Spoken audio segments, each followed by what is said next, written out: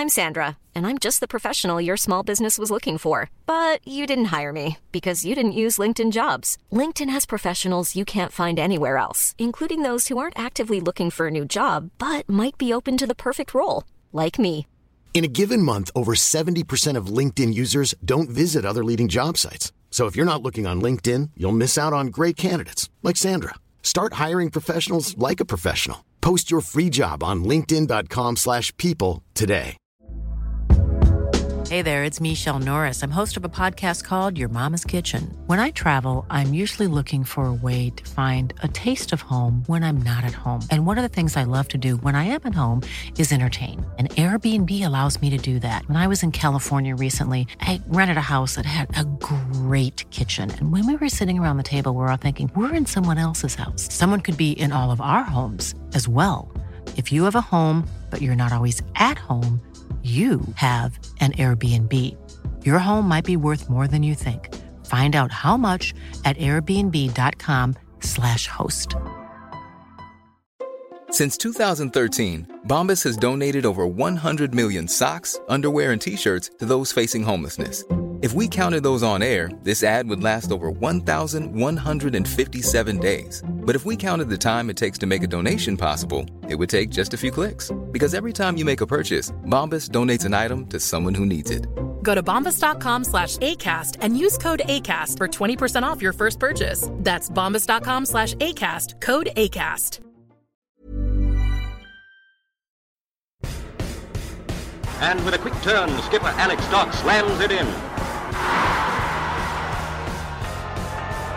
There's Lindegaard making for his back pedal. Davis looking to help it into the path of Morris. He's found him via the deflection. It's Aaron Davis. He could win it. He probably has won it for Yeovil. Oh, and it's an opening goal. What a start. Madden, after just 6 minutes, gives Yeovil the lead. Stansfield, good turn away from Trot. Goal.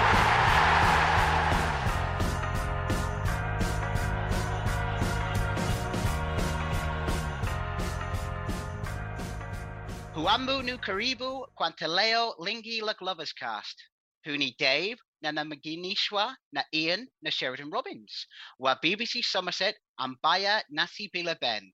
Habari Zasubi Nyoto wa Willie Nemandiliaja. That introduction was brought to you by Google Translate, with apologies to anybody who can actually speak Swahili, but also in honour of Yeovil Town's 2-goal striker, Adi Youssef.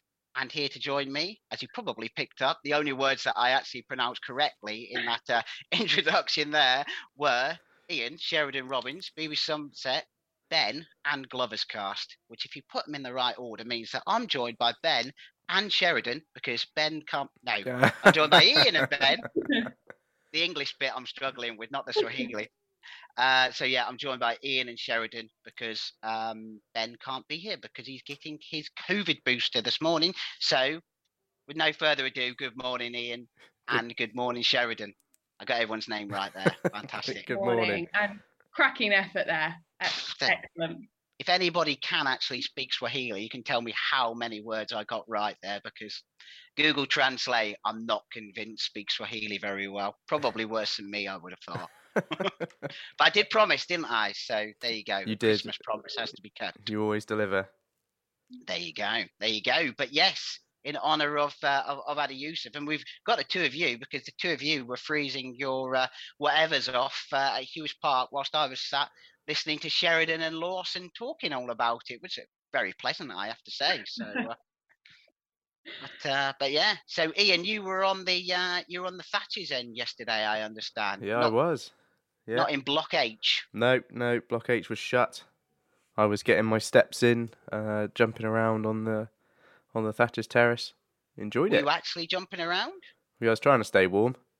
Oh, right, okay, right. This was survival, was yes, it? Rather than yeah. too excited. Well, no, I mean, yeah, all the goals were in front of me, so that was quite good. It was nice to see goals up close.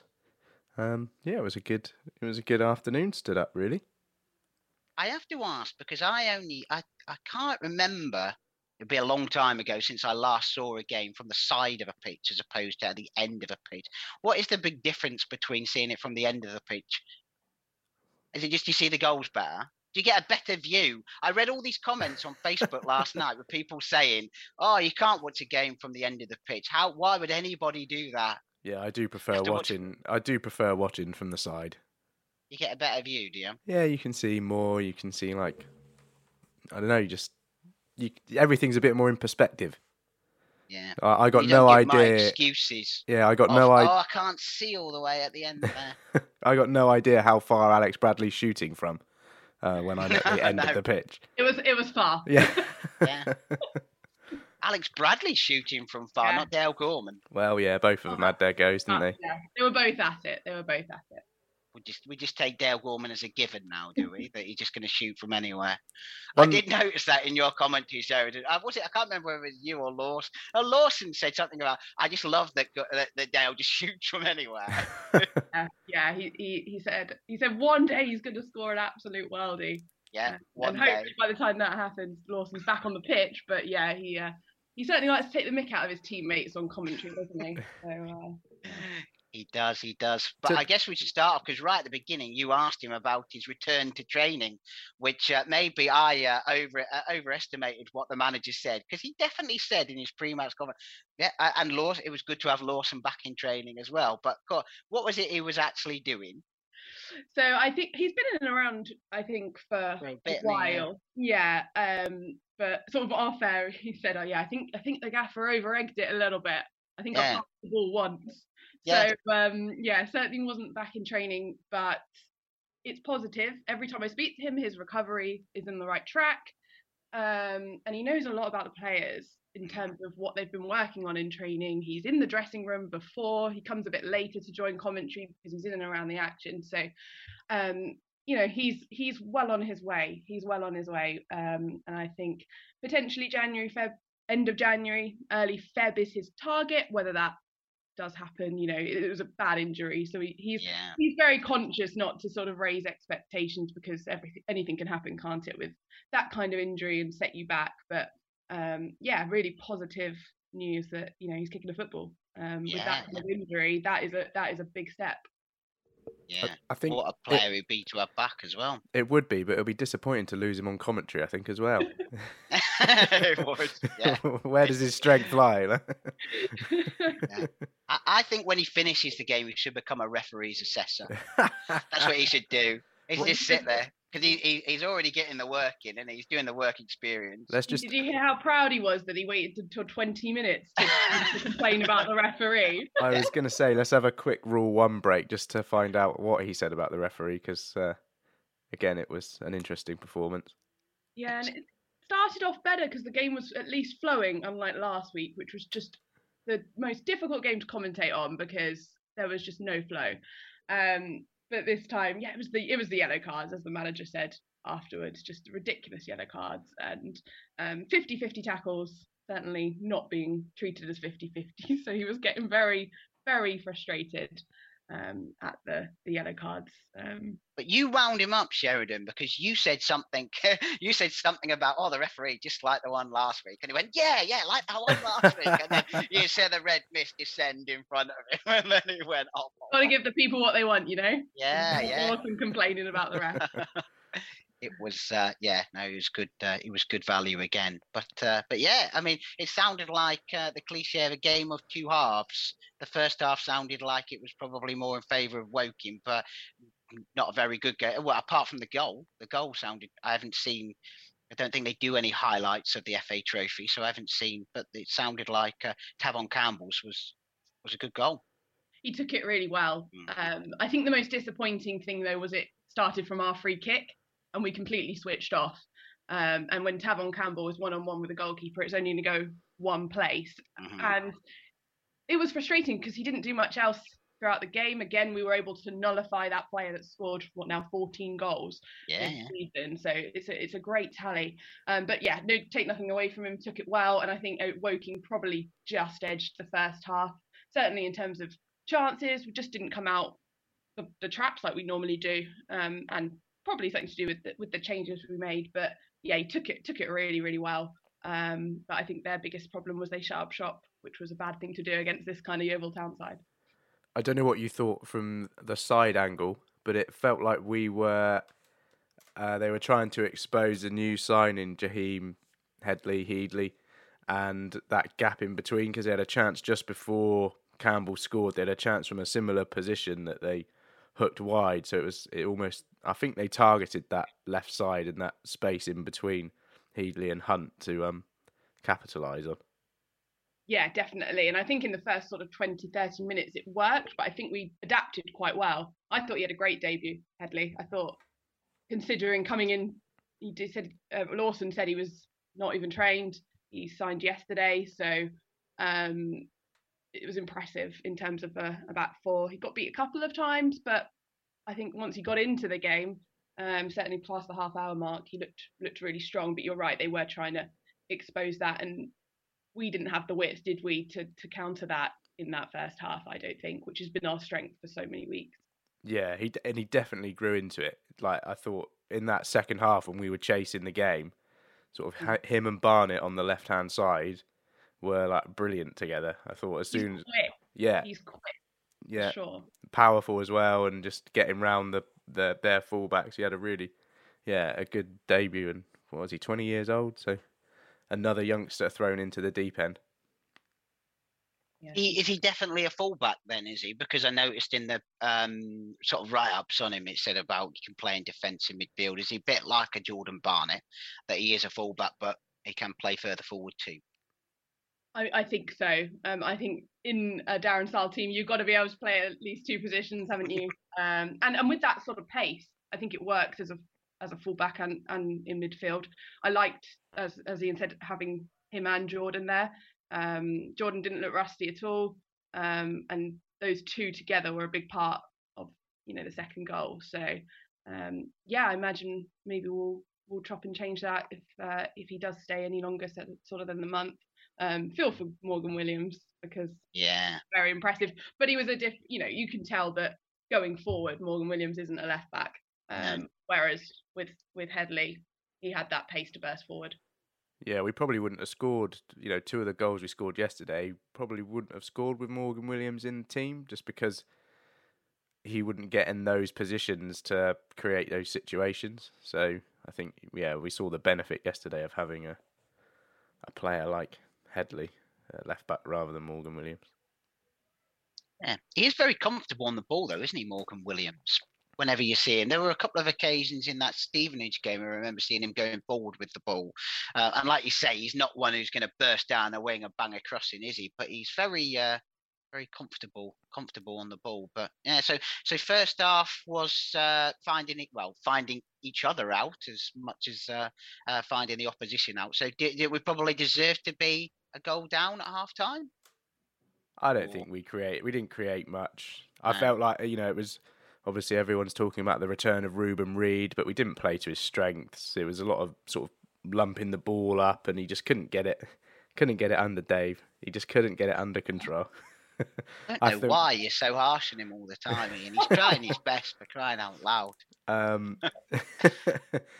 So I don't know. It just didn't just quite click at all, really, in the first half. And I think Max Kretschmar got a lot of time on the ball, and I was really impressed with him. I thought he looked an absolute player, but in the second half, nothing going at all for them in the second, really, and it was just a matter of time before we scored a goal, I think. And obviously Adi Yusuf, probably still asleep at the moment, came sleeping on through till Boxing Day now. He came on and changed the game.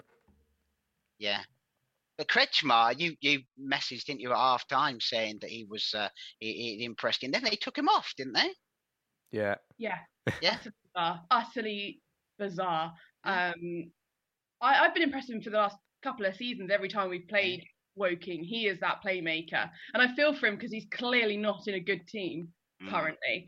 And yeah, he's strong, he's creative, and he doesn't stop running. I couldn't believe it when they took him off, but that's what I meant in terms of they shot themselves in the foot as much as we stepped it up. And as Ian says, it was inevitable.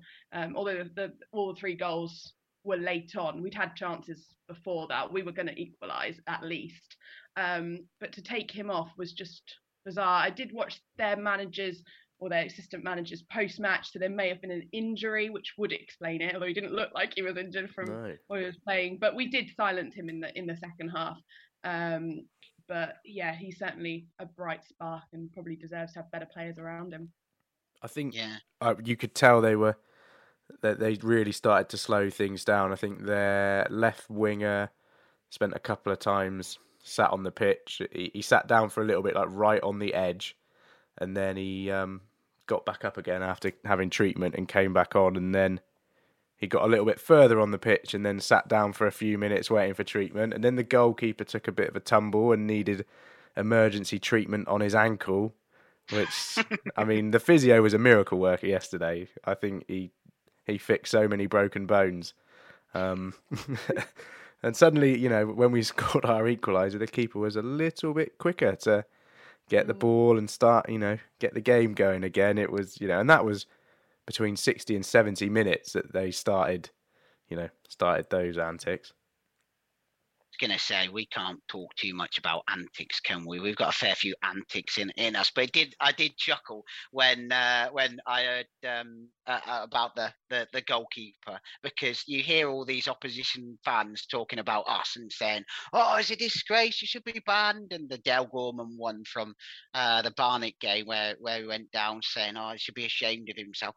Every team does it. Every team, whether you're a good team, whether you're a bad team, every team does it. Wrexham fans from the other week where they were talking about Dan Moss, their player, Ben Tozer was doing it all the way through the game, throwing himself on the floor like that. Every team does it. And sounds like Craig Ross, was it, the Woking keeper? Yeah.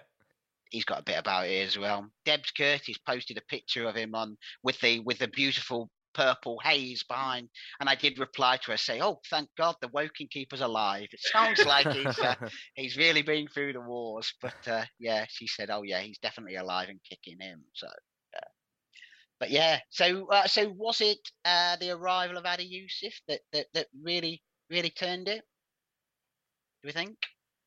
I think so, but also Jordan Barnett made a difference as well, and this is no disgrace on Luke Wilkinson. Luke Wilkinson is Luke Wilkinson, and I always want him in the side, but he was on a yellow card. And I think he's played a lot of football recently, but getting Josh Staunton back just made us a little calmer. And although we played centre-back rather than in that midfield role, which I think he is much better in, we just looked stronger. And when you've got that defensive line, which we worked so hard for, we have a little bit more freedom to go forward. So I think all the changes really made a difference. But I do feel for Ruben Reid, because he didn't get that service in the first half. And he is definitely getting up to match fitness. I mean, we've had this same conversation about Adi Yussuf, that, you know, he wasn't at match fitness. And I think people sometimes mistake that for, you know, not trying. But we've seen how Adi Yussuf has come on. He doesn't stop running now. Now he's got his match fitness. So I think it was good that we got 60 minutes in Ruben. And, you know, Adi Yussuf is on fire, so he's pushing Ruben Reid for that starting place, which can only be a positive thing. But, you know, Adi took his goals very well. He took them very well. And, you know, he wanted that poacher in the box, and that's what he was like yesterday. And a header from Tom Knowles, which I had to do a double take that I was hitting the right player. So yeah, no, we took the chances when they came, and we were patient because we played much better in the second half. But it obviously took a little bit longer than perhaps we would have liked to get that equaliser. But Staunton is a huge player, because he certainly rallied the troops. And, you know, from speaking to Adi Yussuf afterwards as well, whatever Darren Sarll said really worked, because they upped the intensity in the second half. I think, yeah, it was noticeable how we got the ball down a lot more and actually started playing. And Alex Bradley, there was a couple of moments with Moss, Bradley and Sonny and Tom Knowles, just triangles, all the trigonometry around the box and down the lines. And yeah, we really started playing, and it did feel like a matter of time before things opened up. And then I think it was a triangle with Sonny and who was it who set up Yussuf's first? It was a crossing from Headley, wasn't it? And then I think it was Headley, wasn't it? Yeah. So there was a little triangle. Headley whips it in, and a bit of a loose first touch, but his finish was unreal with his left foot. You know, to just smash it in the bottom corner, and it's the type of finish that we were crying out for in October, that now we're getting, and he's. I think we talked about him sort of not needing time to think about what he's going to do, and both of his goals. Well, as his second goal yesterday, he did have time to think about it, and he was composed, and he just hit it really hard, which is all you want to do, really, I think. But he had to.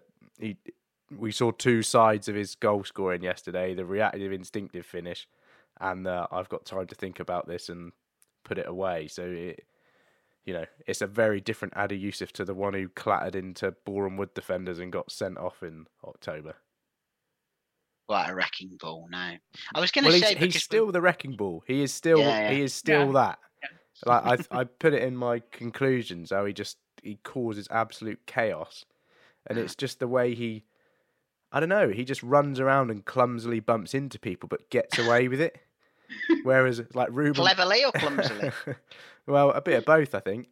It's almost like innocent. It's like, he doesn't know any better, but he probably does. Going to say, he's been around long enough to know better. Whereas, Ruben Reid is a physical striker who tries to get the ball and hold it up and sort of hold off defenders, whereas Adi Yussuf just wants to bump off of defenders and, just cause reckless chaos, really, And that's no mean feat with how big Woking's defence is. They're huge. It's unbelievable. And that's credit as well to Sonny Blue at Everton, who I thought had another good game. Really strong with the ball at his feet and just able to go past defenders. I mean, the height difference is ridiculous. The stature difference was ridiculous. But that quality really showed through. And he's proved me wrong because I wasn't sure he was quite ready for this kind of physical league. But he's really stepped up and he played a part in the goals, and I actually thought he was good in the first half but wasn't really getting the rub of the green. So when he laid the ball off, there was no one there to anticipate, whereas in the second half, as Ian says, those triangles really worked and he was a big part of all of those. He's definitely adapted to this level. I think the manager said early on he sort of kept the ball a bit too long, whereas I think it's noticeable how much quicker he is to move it on. And I think there were moments yesterday when we were playing those triangles where it was sort of 1-touch, 2-touch football, and it was really slick. It was great to watch.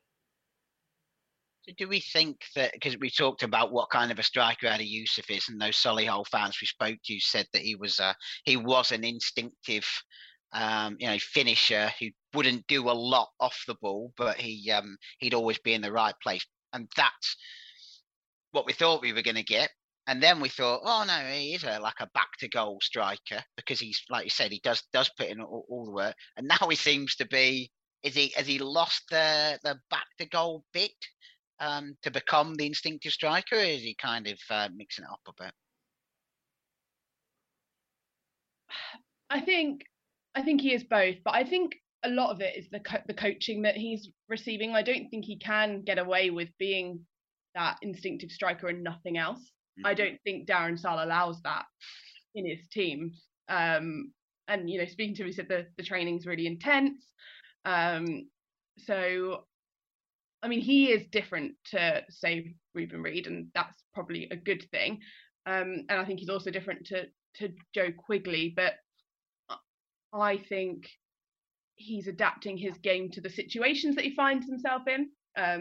Particularly being so instinctive as a sub, he knew when he came on, he had to be the one that was going to change the game and turn it around for us and be that instinctive striker. When you've got 30 minutes, you've got to make the most of it.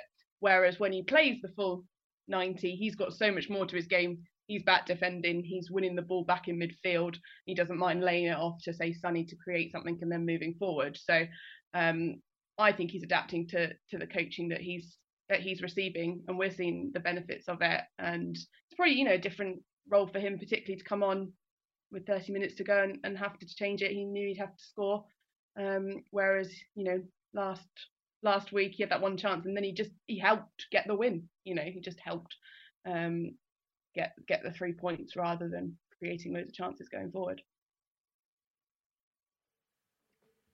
Yeah, it's interesting to see how he has evolved over his time with us. Like, he has become a very while he plays the same, he's just become a different type of player, and I think it is all about those relationships with the people around him. I think he seems to be playing a lot better with the people as they've all got used to playing with each other. He came in when we were playing 4-4-2. Now we're playing 4-3-3, and I feel like he thrives off having players a little bit closer to him, because it felt like when he was paired with Quigley, it was sort of Quigley flick-ons and him having to chase onto it, whereas having two people running off of him in Knowles and Sonny, who have, they're pacey and they cause havoc as well, I feel like it's freed him up a little bit more to be less of a defender's focus. When you've got all that movement around you, he's able to be like sort of a distraction and freed up by defenders because they're dealing with other runners. And I think the first goal yesterday was an example of that. He was held sort of tight by a defender, but not tight enough, and that was because there was runners behind him, there was runners in front of him, and he put it away lovely.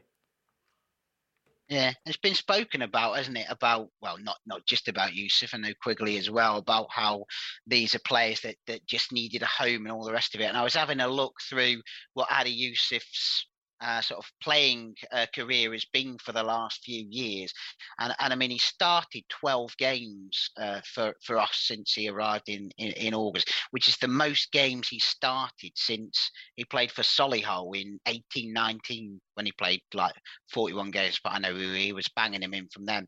So it does genuinely, and I know it's a bit of a cliche saying that that he's found a home and all of that, but it does genuinely seem like give him a run of games and he'll score. I noticed there was an interview in the non-league paper this morning about Tavon Campbell saying the same thing. He'd been on so many loan spells. All he wanted was games to be able to get goals. And Adi Yusuf say the same. I mean, he's got, well, before us, he was Chesterfield loan, Wrexham loan, Bournemouth loan, Solihull loan, Blackpool in Signford, but he didn't play. And then he had loans before that as well. So maybe he does just need a home to find the goals, and he certainly seems to be doing it. I know he's not everybody's cup of tea, and people have always found problems with strikers, weren't they? I'm on talk, but it is amazing to think, given the actual squad that we've got,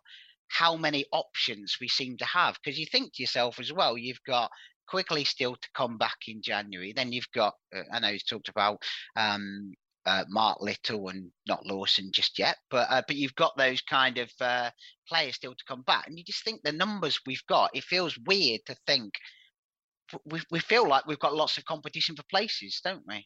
Even though we've hardly got any players. Yeah, it was weird yesterday when the team came out. I was like, that's 5 changes. Yeah. How are we able to make 5 changes? And you're thinking, okay, it's still a really decent team. I think with decent options, that's the difference. I think the signings have been good, and there's been a couple of loans that obviously haven't worked out.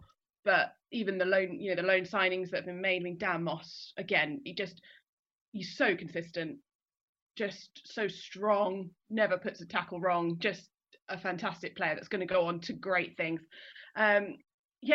It's strange that we have all these options, but such a limited amount of players, available. And, if as Darren said after the match, if a couple do go out down with COVID, then we won't be able to play. But on Adi Yusuf, I thought it was interesting in his post-match interview that he did speak about the team so much. And I know players, they say all these things, don't they, in post-match interviews.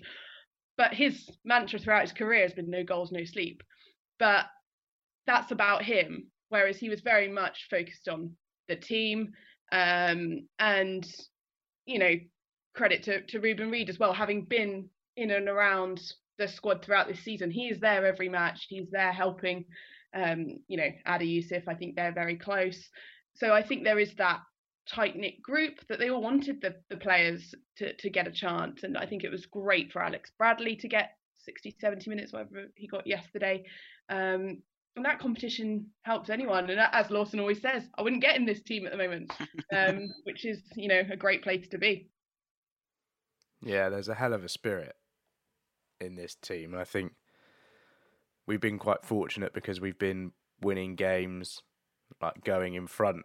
Whereas yesterday was a game where we went behind and we did have to show something a little bit different. And I think come the end, when that third goal went in, although it felt like it was coming and it felt like we were going to put them away, I think it was almost like a realisation of how close these players are. The celebrations for that third goal were brilliant. All the supporters, there was a load of kids there yesterday, all running down to the front, and it felt like it felt like quite a nice moment with supporters and the players, even though there was so few there. I think it was the perfect game to have a load of kids go free because, these games over Christmas that are at home, we got Weymouth, we got Torquay. I think they'll pull people in anyway if they go ahead and if people are allowed in them. But, that a 3-1 win when the kids all go is a brilliant, advert for Yeovil Town Football Club. And, it reminded me of when I used to go as a kid, because it was great football. We won. It was good. It's weird to feel that. It was that never say die attitude. And if you remember, Dave, but Lawson was like, you seem nervous because at 2-1 I was thinking, Yeah. I thought it's just, this team never gives me any reason to be nervous. No. We weren't under pressure, but it's the, PTSD from the years, yeah. Yeah, but we look so comfortable when we're in front. And that's what I was, as Ian said, so impressed with yesterday, because I thought, we haven't been behind in a long time. Yeah. And these are young lads, even, new lads that have come in.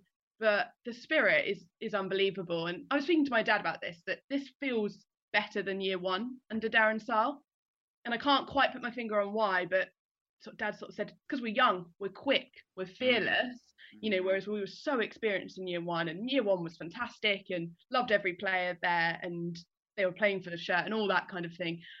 But yeah, it is. And also when they celebrate, as they did for the third goal, you're saying the kids running down, they're like kids, aren't they? We've just scored a third goal, in the FA Trophy, we've come back. Last 10 minutes, it's that never say die, and they're loving it as well. They're enjoying it. They've never really been through this, whereas year one, Yeovil Town under Darren Sarll, they're very experienced, they've won things, etc., etc. So I think that's why it feels so special this time. And I think because of that experience that we had in year one and the fact that we just come down from the league, there was a lot more expectation for us to perform like we did. Whereas this year, I've got exactly what you've got, Sheridan. I still don't believe anything good can ever happen to me. So, I feel like footballing-wise, all the good things in my life have happened already, and therefore I'd just be grateful for those. So I'm still of the belief, well, if we don't go down, I'll be happy with that. So, yeah, even though the quadruple is still on, obviously. But yeah, so you just feel like, because it's so unexpected, because there is such an inexperienced team, that's maybe why it feels better. But to your point about feeling nervous, I wasn't there, I was only listening to you guys on the radio, but last weekend I didn't feel nervous either. And yesterday I came in, my partner came in when we were 1-0 down. I was listening to it on the radio, and he goes, "What's the score?" And I said, "Oh, we're 1-0 down." And he said, "Oh no," because he's used to me like having trauma when we're losing. And I was like, "Yeah, well," and he was like, "What's the matter with you?" And I said, "Well, there's still 20 minutes to go," and then we scored about a minute later. So I don't know, maybe this is a new side of me that that this team is opening up, perhaps. But maybe I'm going to get positive. Maybe not just yet. I think it is a weird feeling. It is weird feeling so comfortable, even at 1-0 down. Like, yeah, we were chasing the game, but we weren't, it wasn't like, quick, hoof it forward, let's try and get something. It's a weird feeling, but those young players, I think that is a big part of it. And part of me, I don't know if it's just the way I see the situation at the football club as well. It's almost like these players are playing for the future of the actual club. In a way as well. I said it the other day. I think Charlie Wakefield's goal against Stevenage is, in 20 years' time, we could be looking at that goal the same way we talk about Neil Coates' goal at Hereford. It felt like a massive moment, and while it might not feel massive at this stage, what's to say in a few months' time it's not, a club-saving goal. Yeah. Should we book Charlie Wakefield in for an interview in 20 years' time, shall we? So bring him back. Yeah, he'll still be playing. I love interviewing Charlie. He's such a joy. And Darren takes the mick out of him, but I think it's great. Yeah, it's just, it's the whole off-field situation aside, these players are just playing for the club, the shirt. There's nothing else about it. It's not like we've got, when we went down from the Football League and we had, hangers on, not really playing for us and not, putting performances in. This is the total opposite situation we've got now. And I think as well, I loved the first season under Sal. The second is one to forget about, but we had those players who were winding down. They weren't going to take us to the Football League and then keep us in the Football League, those players. Whereas, if we sneak into the playoffs this year, why not? There's players in there that, are all out of contract, but if we go up, if they're part of that group, then, they're young enough to have a go at the Football League again. And it does, I don't want to compare it to the last time when we got out of the conference, but, that was a young group of players. Yeah. That was a tight-knit group who all, lived and breathed playing for Yeovil together. They were all in the area. There are echoes of that with this group. I think, as we've said previously, we just need a Phil Jevons and a Gavin Williams brought in to really press us on a little bit higher up. Yeah, and the FA Trophy, perhaps if we had lost the game, wouldn't have been that big a deal with the run we're on. But you get a bit of money, $4,000. It's nothing to be sniffed at. So you make a run in this competition. We're not going to go too much further in the FA Cup. So why not have an FA Trophy run? And if you always have a bit of luck, don't you, with injuries, etc. When you push for promotion. So if we can come out the other side of these Ruben Reid, Mark Little, Joe Quigley injuries, there's no reason you can kind of rotate the 5 players that you did for the trophy run, because we've got history in the competition, and Woking certainly have history in the competition. So they'll be disappointed that they're out of it. Well, we're still in it, and it's another great opportunity to get something this season. I think as big as those players coming back, it's also equally as big to keep hold of Moss, keep hold of Sonny. Yeah. Because those two in particular have become pretty key for us. Like Moss is probably second or third name on the team sheet at the moment, and if we lose him, although we might be bringing back Mark Little, there's no way Mark Little's going to give us what Dan Moss gives us. So crucially important that we hold on to Moss and Sonny, and even Headley might prove it's only his first game, but he's got a few tough games in front of him to prove a point, and if we can keep hold of him as well, that would be good too. How many of the quadruple are we going for then? Go on, pick a number between 1 and 4. Ian? It's going to be at least a treble. You think? Which 3? FA Cup? Yeah. Go on, Sheridan, how many are you going for? 3. Yeah. 3? Treble, yeah. What are you going for, Dave? I'm going to run. I'm not going to say. 1, but I won't tell you which one. Ruben Reid's firing us to the Football League. In the FA Cup. Yeah, he's going to score in the FA Cup final. Sheridan, do you need to put a disclaimer that these are not the views of the BBC or something when you say we're going to win the treble? I mean, if the goals don't count for the Somerset Premier Cup, they don't count in the unbeaten run, and I'm standing by that. Yeah. Everything counts. The Somerset Premier Cup counts for everything. When you said 11, I was shouting. It's 12. Never forget the miracle of Larkhall. Yeah. Lawson was going, you can't give Addy more goals. You can't give Addy more goals. He'll never wake up. Exactly. Yeah. He'll be in hibernation all the way through, won't he? But yes. So have we got some questions? Did we get? We asked for questions, didn't we? Did we get any? Yeah, there are a few there.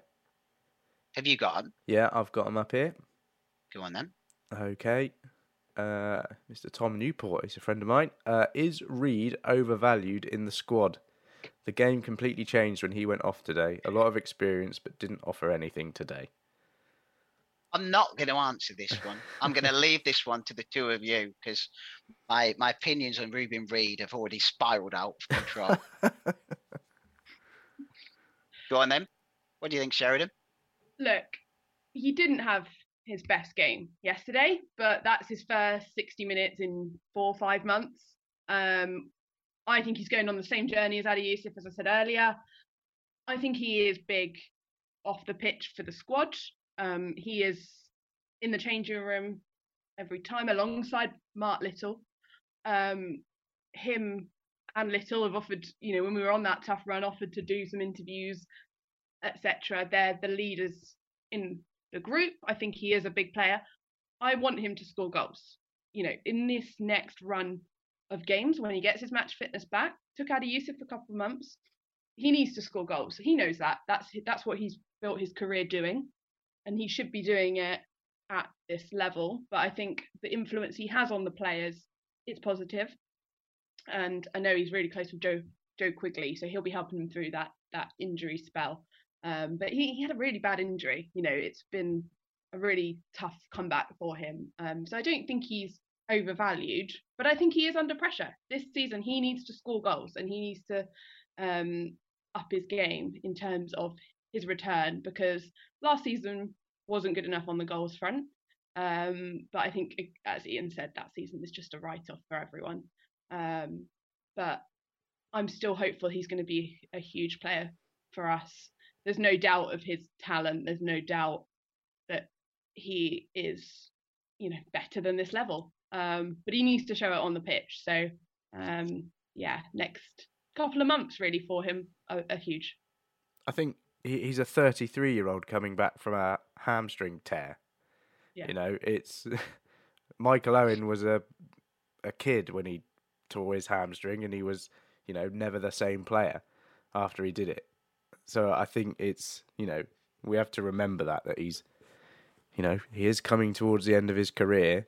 He's not going to be the Ruben Reed who scored, hatfuls at Plymouth. I think he will score goals, but we can't, it's his first start. Look, I thought when he came on against Stevenage, he helped us see out that game with his hold-up play.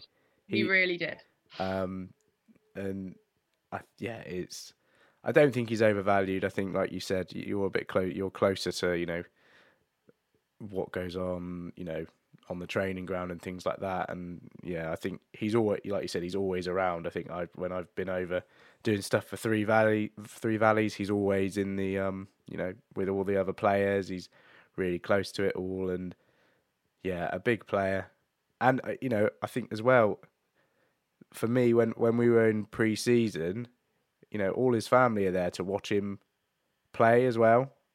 And I think that's the other thing that we forget about. We put all these pressure on these players, but, his family goes to watch him play every game and are with him. And it's sort of like, we're a family club at the heart, aren't we? And I think we can, we should expect more from him, but at the same time, 60 minutes into his first start, give him a bit of a break. Can I just point out that I don't think Sheridan's opinion of Ruben Reed is any different to mine whatsoever. So if Ben was here, I'd like to think that he would be giving you pelters as well about this opinion of Ben. Although I do notice that in his tweets yesterday, Ben has slipped the word exclusively into his opinion. We will not judge Ruben Reed exclusively on goals, now he said.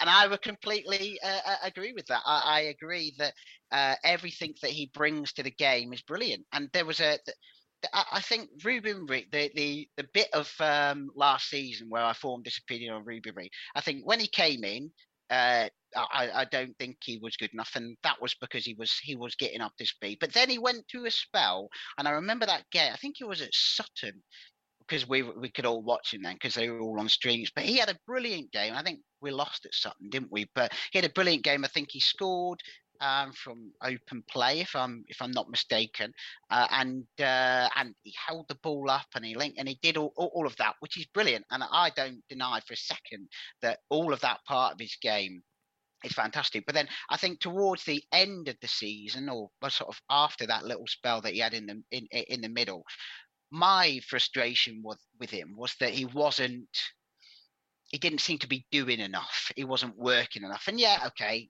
he's an older player and all of that. But he just seemed to like drift out of games a lot and just be completely isolated. And it just seemed like all it needed was him to do a little bit more, and he could have been he could have got that ball. He could have been in that position, but he just seemed to.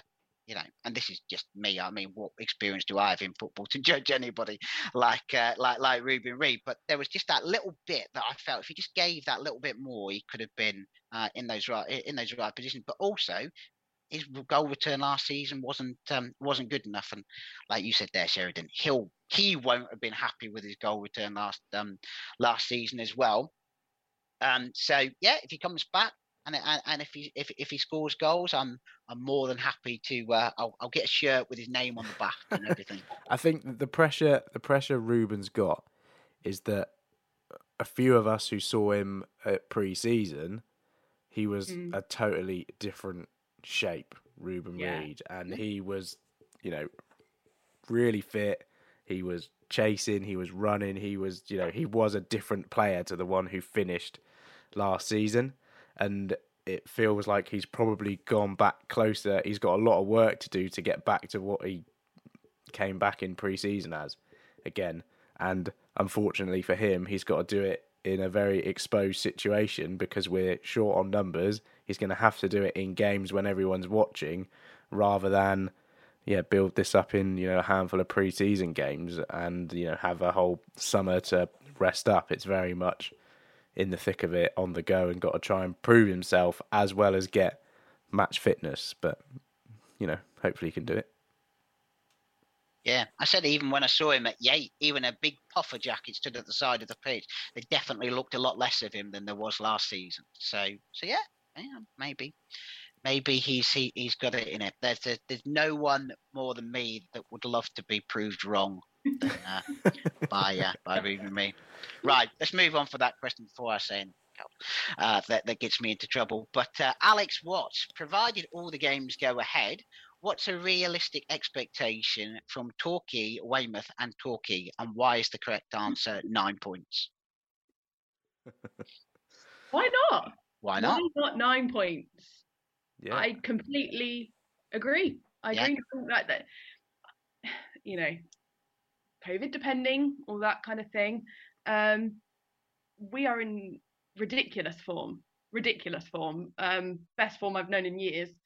And, they're sides that are low on confidence. I mean, Torquay crashed out of the FA Trophy yesterday, didn't they? So Weymouth just about secured a win against Hungerford. So, and the way the team approached that, still scarred from it, those two Weymouth games, they know what it means. And as Ian said earlier about playing for the shirt, they know what that match means. They know the crowd's going to be high. They know the expectations after seeing the win finally against the Seagull Botherers. They know what it means. Not a view of the BBC. Not a view of the BBC. But although I don't think I can attest to have been non-biased in those commentaries, but so will we get 9 points? I don't know. Can we get 9 points? Absolutely.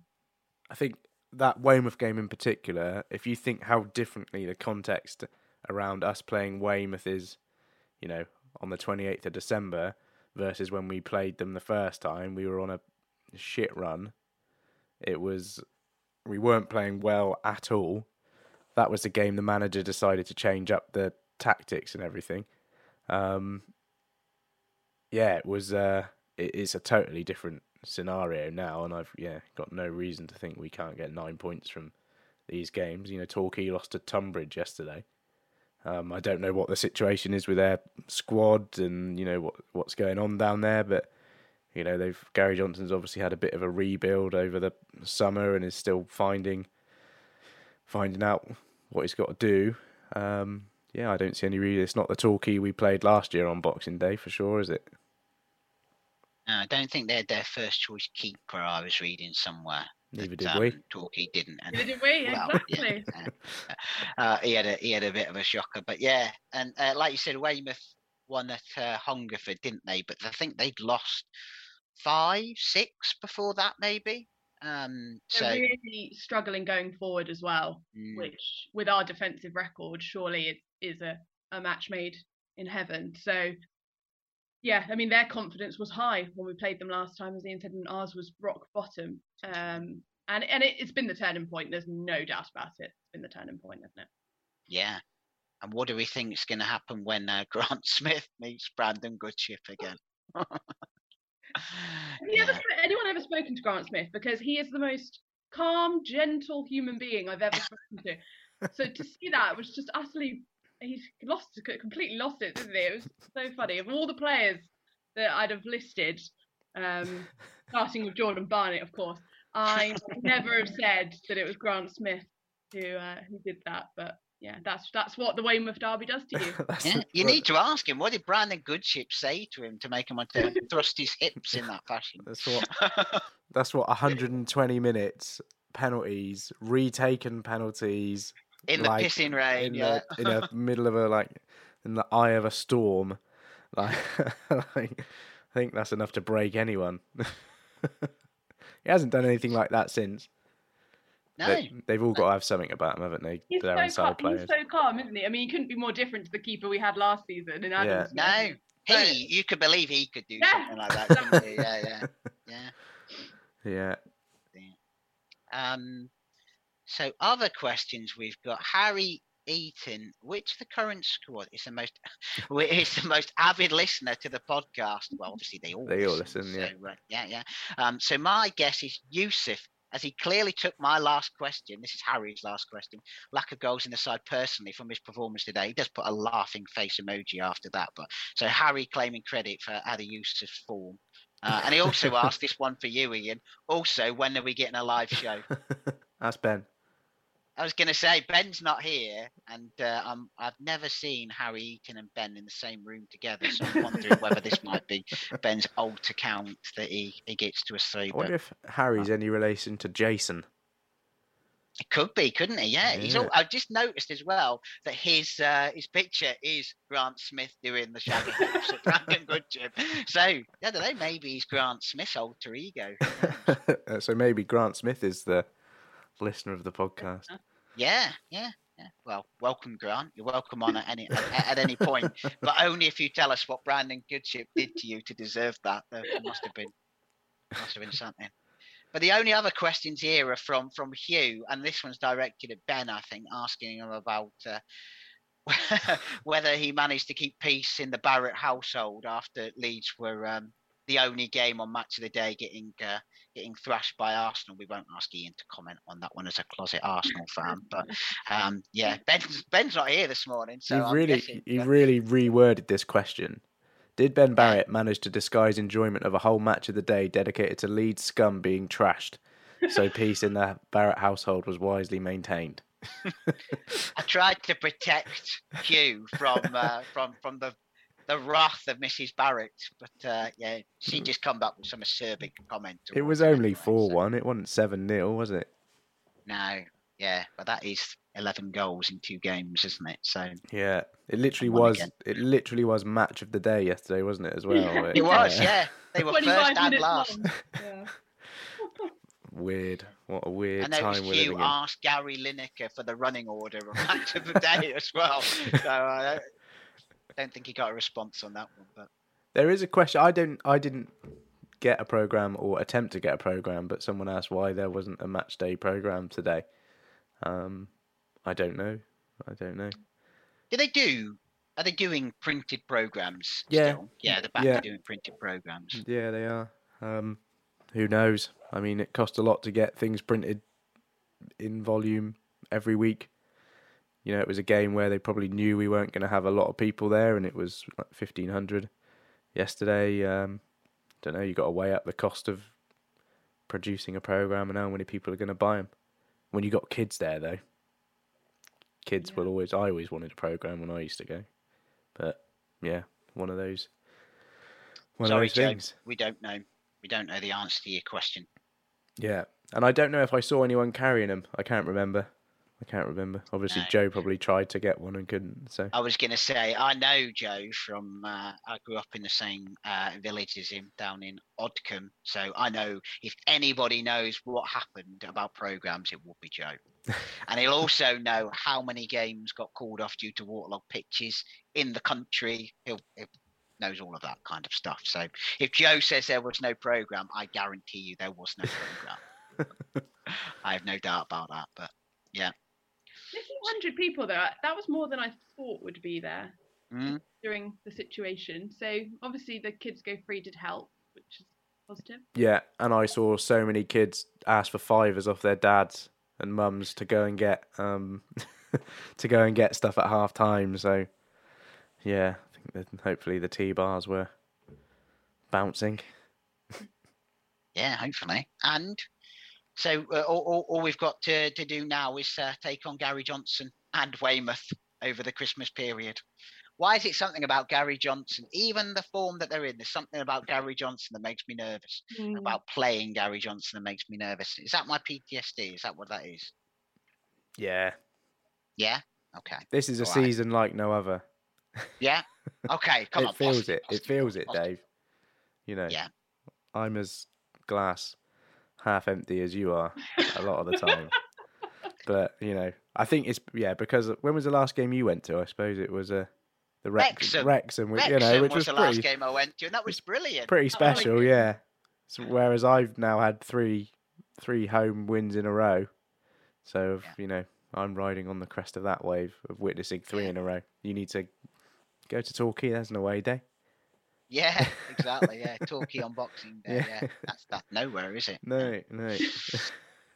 No, I don't know. Now we've got drawn at home in the FA Cup as well. I can't see, unless I can get myself down to London for Southend in that midweek game, which I think is probably going to be unlikely with COVID. Then I think Woking away is my next one.